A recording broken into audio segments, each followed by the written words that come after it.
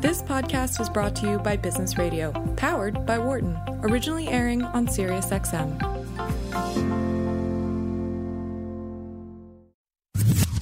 You're listening to Launchpad on Business Radio, powered by the Wharton School. Here again is Professor Carl Ulrich. Welcome back to Launchpad on Business Radio, powered by the Wharton School, SiriusXM Channel 132. I'm your host this week, Carl Ulrich. I'm the Vice Dean of Entrepreneurship and Innovation at Wharton, where I teach entrepreneurship, innovation, and product design. I'm very happy to welcome to the show via telephone my next guest, Isaac Oates, who's the founder and CEO of JustWorks. Isaac, thanks for joining us. Thanks for having me. All right, first things first, let's point our listeners to your website. You've got a nice domain with just dictionary words. It's justworks.com, justworks.com. Isaac, give us the elevator pitch for JustWorks. Yeah, JustWorks, we work with small and growing businesses to help them with payroll, benefits, HR, and compliance. And basically, we do everything in one easy-to-use platform so that entrepreneurs and their teams can focus on the important stuff. All right. So maybe for the entrepreneurs and business owners out there, you could list what the list of things is that you actually do for them. Sure. Yeah. So, the big stuff is we process payroll for your employees, no matter what state or city your employee is in. We offer access to benefits like medical, dental, vision, 401k, transit, HSA, FSA, any kind of like big company benefit that you want to offer, we have that. And then we offer HR support, both in our platform, a lightweight employee database, as well as access to HR consultants who can help answer the sort of complex questions that come up, I think, for all entrepreneurs. And what do they pay for this service? So the pricing varies a little bit based on the size of the company, but the base price is $99 per person per month. So a 10-employee company would pay about $1,000 a month. Mm-hmm. And then how do you articulate the benefit proposition to a 10-person company? You say you're going to spend $1,000 a month, but this is what you're going to save. So how do you articulate that? Yeah, so it's really about time. I think entrepreneurs and business owners, amongst other things, they're the chief integrator in their business. They're the one that's kind of bringing everything together. Mm-hmm. And, what JustWorks is really about is bringing all of the different things together that an employer needs to hire and pay and take care of their team. And so, there's a huge time savings. In addition, you get access to benefits that we are able to sort of secure in bulk. So we have about 60,000 employees on our platform. So it's as if we're buying for a Fortune 100 company and then passing access to those benefits on to small businesses. And then finally, on the talent front, unemployment is at an all-time low. People have a really hard time getting, attracting the employees that they want to their business, and being able to offer really competitive benefits is actually a major advantage for small businesses that want great talent. So your benefit package can look like that of a big company, but you're a small company, essentially. Yeah, that's exactly right. It's almost like you're a department of a Fortune 100 company. Yeah. So, and just on the health insurance question, and maybe it's a general question, many companies, I suspect, have pre-existing relationships for some of these services. Do you offer your own version of those things, or do you integrate their suppliers, or can you do both? In general, it depends on the specific benefit. So, we allow employers to kind of bring their own if they want to, except for payroll. We always do the payroll processing. And in terms of the benefits, if an employer wants to keep using their own, they can do it and they can set things up. But the truth is it's a lot more tedious because there's a ton of kind of like data transfer. An employee says I want to increase my 401k contribution. The next thing you know, the CEO of this company is like sitting there entering the deduction into a payroll system. And so using the ones that we offer, they're really tightly integrated, just saves a huge amount of time and mistakes. Yeah. All right. So Isaac, this is I would say, pretty well-established category. There's even an acronym, PEO, which I think is Professional Employer Organization, something like that.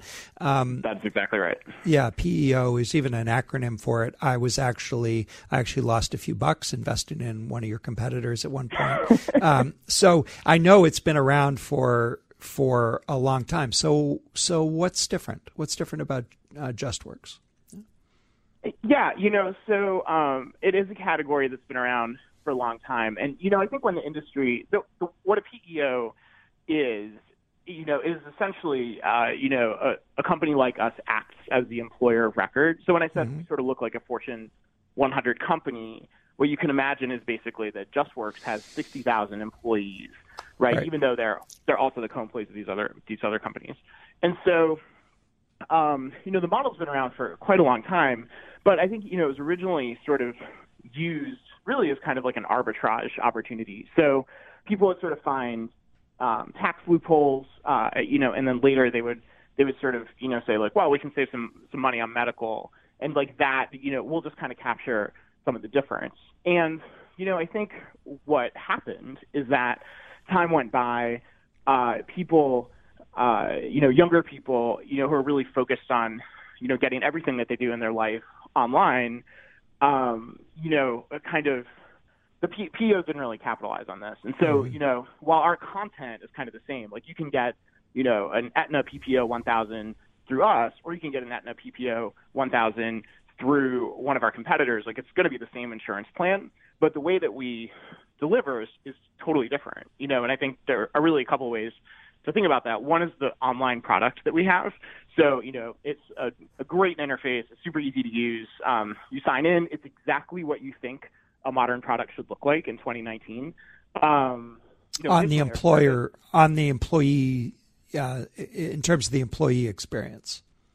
Both the employer and the employee experience. Okay, yeah. So, super easy to use, super intuitive. You can do pretty much anything yourself, which I think people, and especially younger people today, really like.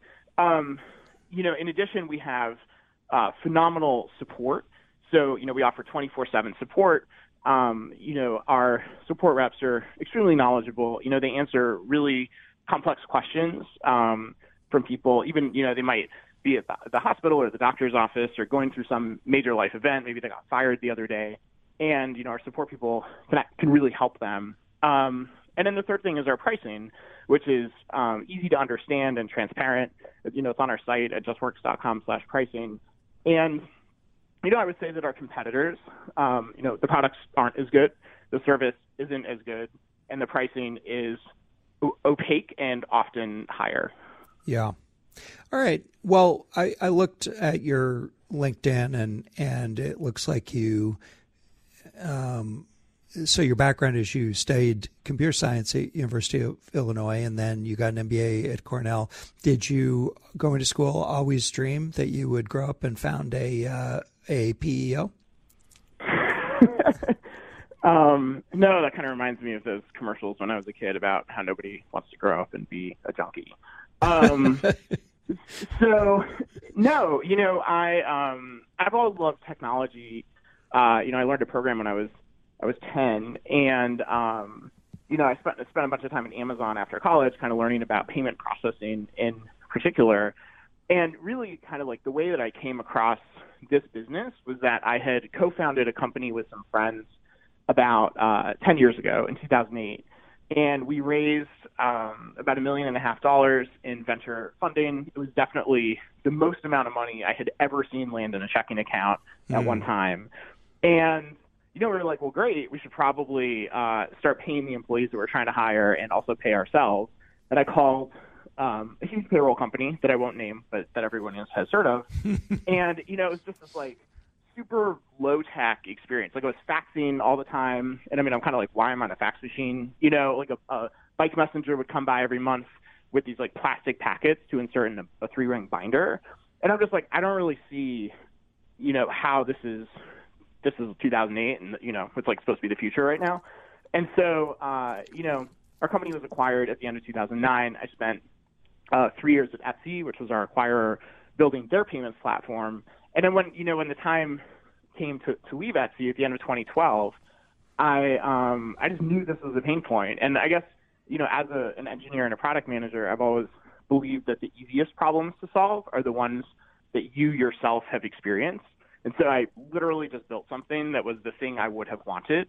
And that's how I ended up being a PEO. So definitely didn't, grow up aspiring to the industry, but, it's actually a great industry to be in.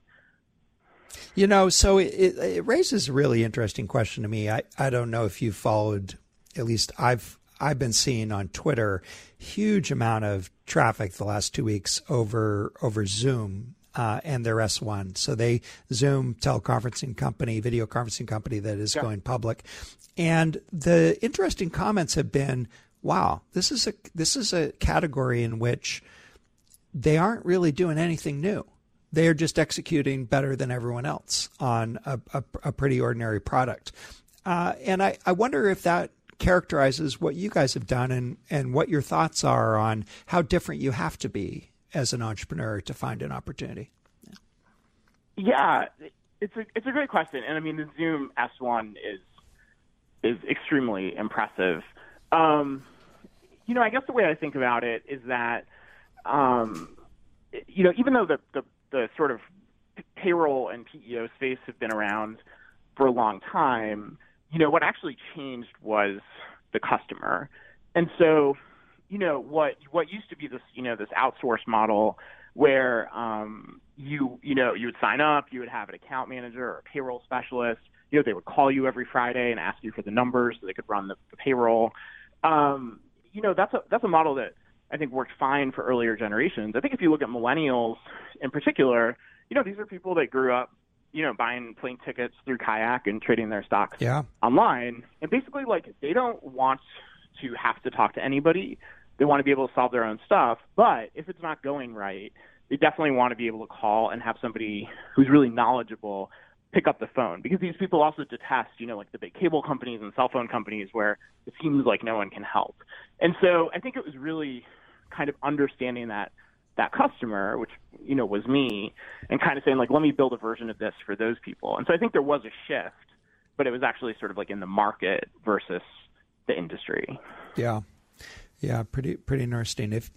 If you're just joining us, you're listening to Launchpad on Business Radio, powered by the Wharton School, Sirius XM 132. I'm Carl Ulrich, and I'm speaking with Isaac Oates, who's the founder and CEO of JustWorks.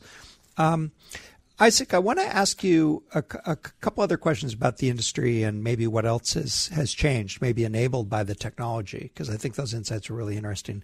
The company that I invested in, and I actually, you may know, it's a company called Staff One, and they were operated in Texas. And one of the things that really struck me as strange about the PEO business was, first of all, they ended up carrying this huge amount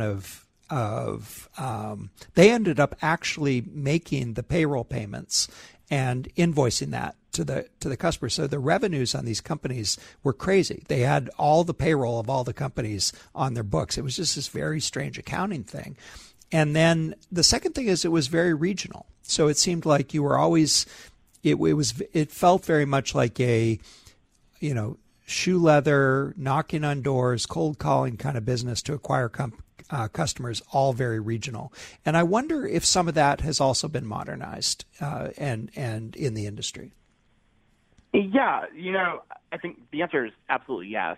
So on your first point about, accounting for this kind of business, I think I'm not an expert at accounting, but I think, especially with kind of the rise of internet marketplaces and other things like that, I think, some of the rules and guidance around how revenue is classified, were sort of tightened up and updated. And so PEOs that used to declare all of the wages that came through their system as revenue, no one does that anymore. Okay. So there are some, some things. So for example, insurance revenues, they still kind of count as revenue, and different players kind of show it differently on their financial statements. But the whole thing where it was all the wages were revenue, that is definitely in the past. Then, your other point Sorry, remind me of your other regional. point. How regional and acquiring customers. Yeah. Yeah, so this was really interesting, and I think this applies both to the PEO and the payroll industry. I think that while a lot of things, a lot of modern businesses are sort of post-geography, so to speak, I think that, small businesses and entrepreneurs, like, they buy in sort of regional patterns. So the way I think about it is that, an entrepreneur, like, they spend time obviously building their business, but they also socialize with other people that run other businesses, and probably not the same kind of business, but a business. But who they're socializing with are people that are nearby, right? Somebody they could have a beer with or go out to lunch with or whatever. And so, I think, if what you're really sort of selling is trust and credibility, that is essentially something that is built mainly on a local level in this kind of business. And so, while I think the days of massive field sales forces kind of across the country, may be behind us in this particular industry, I think the kind of regionalization isn't. And so we take it very seriously to kind of understand, if we're calling on a customer in Dallas, exactly where that customer is and sort of the context that they operate in. And how do you acquire customers? And I guess a related question maybe you could speak to as well is, you said it's predicated on trust, and yet you guys were a startup. And so I wonder how a startup in this space builds trust with a customer. How do they get them to take a chance on you as opposed to one of the more established players? Yeah. So those are great questions. So in terms of acquisition, we have a pretty healthy mix of channels. So outbound sales, inbound marketing, and then channel sales are really kind of the three major channels. And so, we call on businesses and we email and, try to get in touch. And that's certainly the lion's share. But, marketing and driving awareness, which also drives credibility, is like an increasing part of our business. So, in terms of building credibility and trust as a startup, I think our really early customers, this is a little bit like crossing the chasm, except without the chasm per se. Like our early customers were innovators and early adopters who saw what we were trying to do and kind of understood what we were about and were willing to buy, even though we had, I would say generously, we had an 80% kind of product. So they didn't necessarily mind, or maybe they've been appreciated that we weren't sort of like a powerhouse in the space. And then I think what really has happened, and it's kind of a fascinating thing to watch, is as we've achieved market depth, especially here in New York City where we're based, customer expectations shift, and they expect to have 100% on. They don't want to know that it's on your roadmap. They want to know that you have the feature right now. Right. And so we've kind of been climbing that curve, but to some degree we climb the curve in every market. And then I would say the one other thing is, we've done everything we can to kind of take advantage of outside certifications. So, SOC 1 and SOC 2, there's a PEO certification that exists at the federal level now. We basically, as soon as all of those things were available to us, we went for it because those are trust markers we could use with customers. Yeah, so I wonder if you could speak to, just make a forecast about what this industry looks like if we fast forward to the end game, or let's say 10, 15 years from now. Is this an industry in which there really should be 3 or 4 players at most, or is this an industry that's likely to remain fairly fragmented? Yeah, it's a really good question. There's probably roughly 1,000 PEOs and service bureaus out there, but only a few that are really big. I think that there will be, there'll continue to be some consolidation because there definitely are scale benefits. But, I think there's always room in the market for a player that really understands their particular customer or their particular niche. And even if they don't have all of the scale benefits that a big player does, it's worth it to their customer because that that smaller player kind of understands. So, and there are software providers and so on that sell into the space. So, maybe it will consolidate somewhat, but I think there's just a certain part of the population that really appreciates having someone that is local and does understand their particular niche. Yeah. I want to switch gears a little bit and talk about fundraising. It looks like, I probably should start with this, which is you guys are sizable and have been pretty successful. So if I'm to believe Crunchbase, you've raised almost $100 million, in including a Series D about a year ago. And I wonder if you can just speak to the fundraising process and maybe what your investors are seeing the future look like. Yeah. So we've raised $93 million to date. Obviously the checks at the beginning were a lot harder and a lot smaller, and then they sort of become larger and easier. Obviously the first couple of rounds were really about kind of our vision. And this was a tough one to sell because I think, in general, the kind of conventional wisdom out there was that this is a space in which the product is irrelevant and only distribution matters. Yeah. And it took a long time to find people / convince people that kind of could see that maybe product really, really did matter. How did you, that's super curious because, that's sort of where our conversation started. I was skeptical. I'm like, wait a second, this is a near commodity. How can this be a startup opportunity? How did you convince those first investors that product really did matter?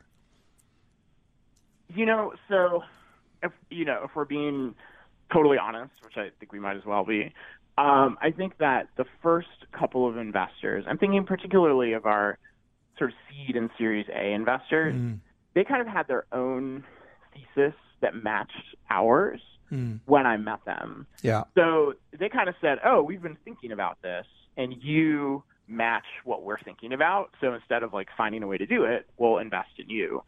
And that's a good thing because I think I wasn't especially articulate about what the opportunity was. And so I think we got pretty lucky there. I want to just interrupt you, Isaac. Hold that thought because I want to just underscore it, which is I've heard this advice a lot, but this is the best illustration of it I've heard, which is you're wasting your time trying to convince an investor to believe your thesis. You're better just screening on, do they already believe your thesis? And it sounds like that's exactly what happened here.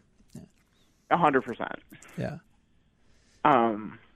Yeah. And then I think later, as we started to, get some momentum in the market, it actually became a lot easier to just say, well, look, you can believe it or not believe it. But this is. I think you're still there. Are you, Isaac? I don't know if Isaac is still here. I heard a dial tone and then nothing back. So I'm just going to underscore that point while they're working on getting Isaac back on the phone. You can spend, a typical startup in this phase in a Series A or Series Seed will do 30 to 40 meetings or calls around their business plan. And you can get into this trap of trying to convince people, mount additional evidence that, in fact, you're right about your hypothesis.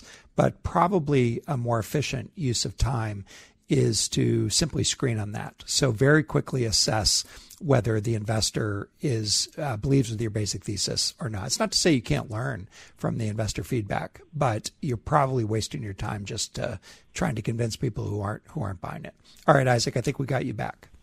Yes. So you were saying.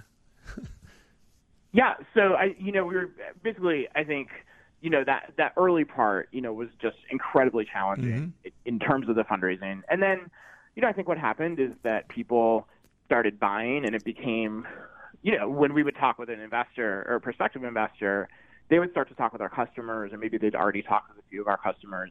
And even if they didn't know 100% why, they'd be like, okay, well, I see your customers are crazy about this. And it's really interesting also because this is a category in which you really don't expect any level of passion from your customers. You look at the brands out there, they kind of look like Tron. And, you look at, I was at a birthday party last December, and I ran into 3 different people at the same party who were customers or were employees of customers, and they're like, "Oh, it just works. It's amazing. We love you guys." And it's like, you just don't see that kind of enthusiasm in a category like this. Yeah, it's very interesting. I mean, as a small business owner myself, it's one of those things you know it's painful dealing with the legacy providers. You don't really know how painful it is until you see an alternative, and they're like, "Oh yeah. Finally, yeah, totally." All right, I want to just ask, while we've got you, I'm going to ask you a hard question. So this week in the news, we're seeing the Affordable Care Act under some stress, and I'd say in the last couple of years, we've seen some real challenges to healthcare in the U.S. Tell us what you think. What are the big challenges in healthcare in the U.S. as you're someone really at the front line between the insurer and the small business.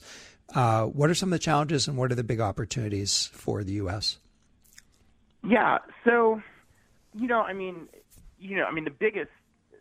cost of healthcare, is going up really fast. It's going up way faster than inflation. So, as you're sort of, consumer share of wallet, it's just sort of like occupying more and more space. And I think there are a lot of different reasons for that, but that is happening. But of course, everybody needs healthcare. And, I think that, there are obviously a lot of different ways to structure this. I lived in England for a while. They have their whole own approach, that includes a combination of public systems and private systems.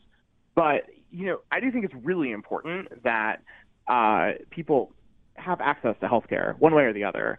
And so right now, where we're at is that, it often comes through the employer. But I mean, I think the really the big thing is around cost of care. And, there are some systems out there, for example, Kaiser